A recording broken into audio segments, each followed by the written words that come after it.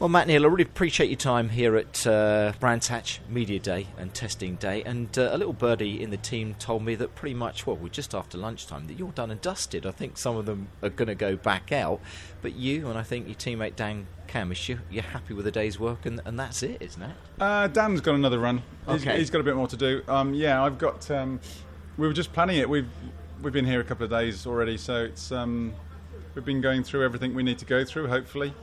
We're about there. Oh yeah, I've got a talk I've got to do up in Leeds tonight, which is a good 3.5-4 hour drive from here. So I'm going to be shooting at the M1. To go. So pre-season testing has gone well, not just done today here at Brands, yesterday at Brands, whatever, but in general building up to this season, Matt. You always think it could go better, but it's gone all right. You know, I never like to be confident, but I'm sort of quietly optimistic. You know, I think we're in a good place.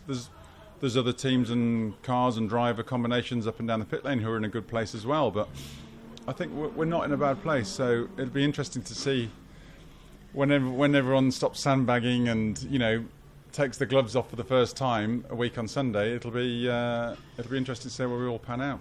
I think you told me at Autosport, and Dan backed it up this morning when I had a chat with him. You've been taking the car, not abroad particularly, but taking the car back to places where it didn't quite go right last year. Has that been the case? And again, I think that you've, again, hopefully made the right type of progress on those circuits that you can, again, use hopefully to your advantage this year. Yeah, they've been focusing on areas where we thought we were weak.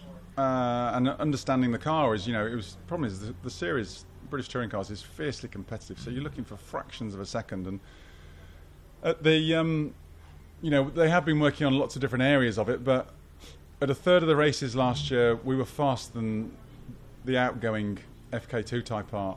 A third we were the same, and a third we were dire. So instead of decamping to Spain, we do every spring, we decided to focus on the circuits where we did have a bit of a bad hair day last year, and that's been very positive. With cool. You know, and we understand the car better now. We've got a year under our belt, and Dan's got a year under his belt, and you know, because you forget he was brand new to touring cars last year, so I had a new car and a new teammate. It was proper new stuff, but yeah, it's gone okay so far.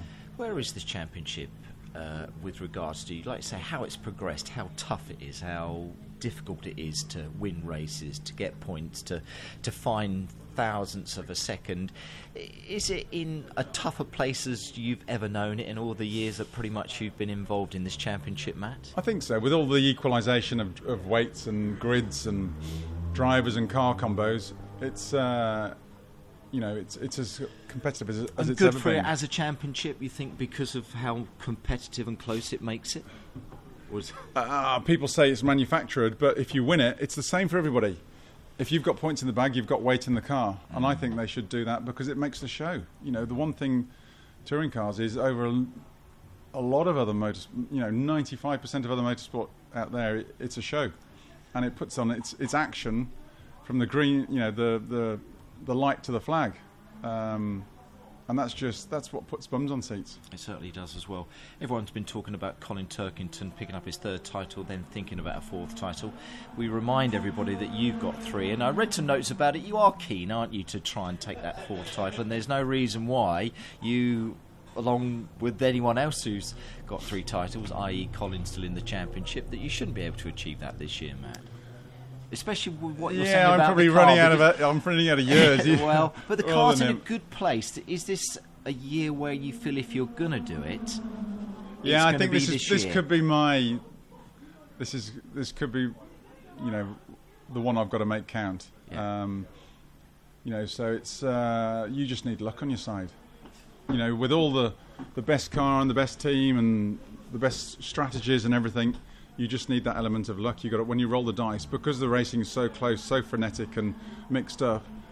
You do need the dice to roll kindly for you. But you can make a bit of luck as well, can't you, Matt? As well, you know this championship, you know how to get around it, and everyone's been talking about continuity and consistency and stuff like that. So you are in a good place with your years of experience within this championship and the car that you've got now. To fingers crossed, get what it is that you feel that you would need to take. Yeah, I feel in a positive place with the car. You know, with the championship, I feel I feel positive. So Yeah. it's and if that it's a mental game. You take the physical requirements out of it.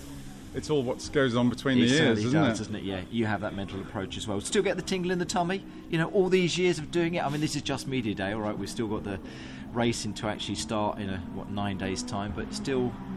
Of course, yeah. I'll be sat on the grid wherever I am. I've qualified, thinking, wow, with a bunch of butterflies going around in my tummy. So, but that means you care, and that means you still want to do it. It certainly does. Final question to you: Honda and the plant at Swindon. The sad news is that is supposedly going to close. A personal, if you don't mind me, thought about that, and obviously, all that happening. Yeah, I mean, to say it's devastating news is an understatement, because it's not just a manufacturing plant. They're not just employees. It's a family of people there, and some people have been there literally their whole life.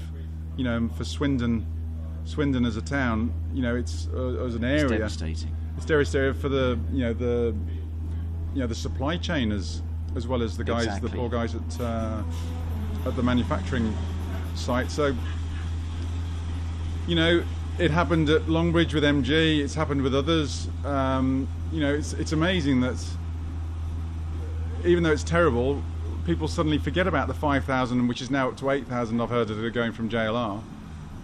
That's old news.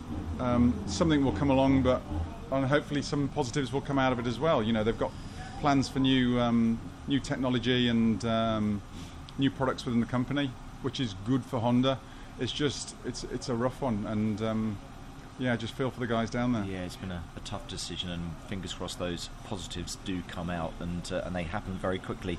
Matt, appreciate again your time. Have a safe journey up to Leeds as well, and we wish you all the very best again in the 2019 championship. Cheers, Mike. Thank you very much.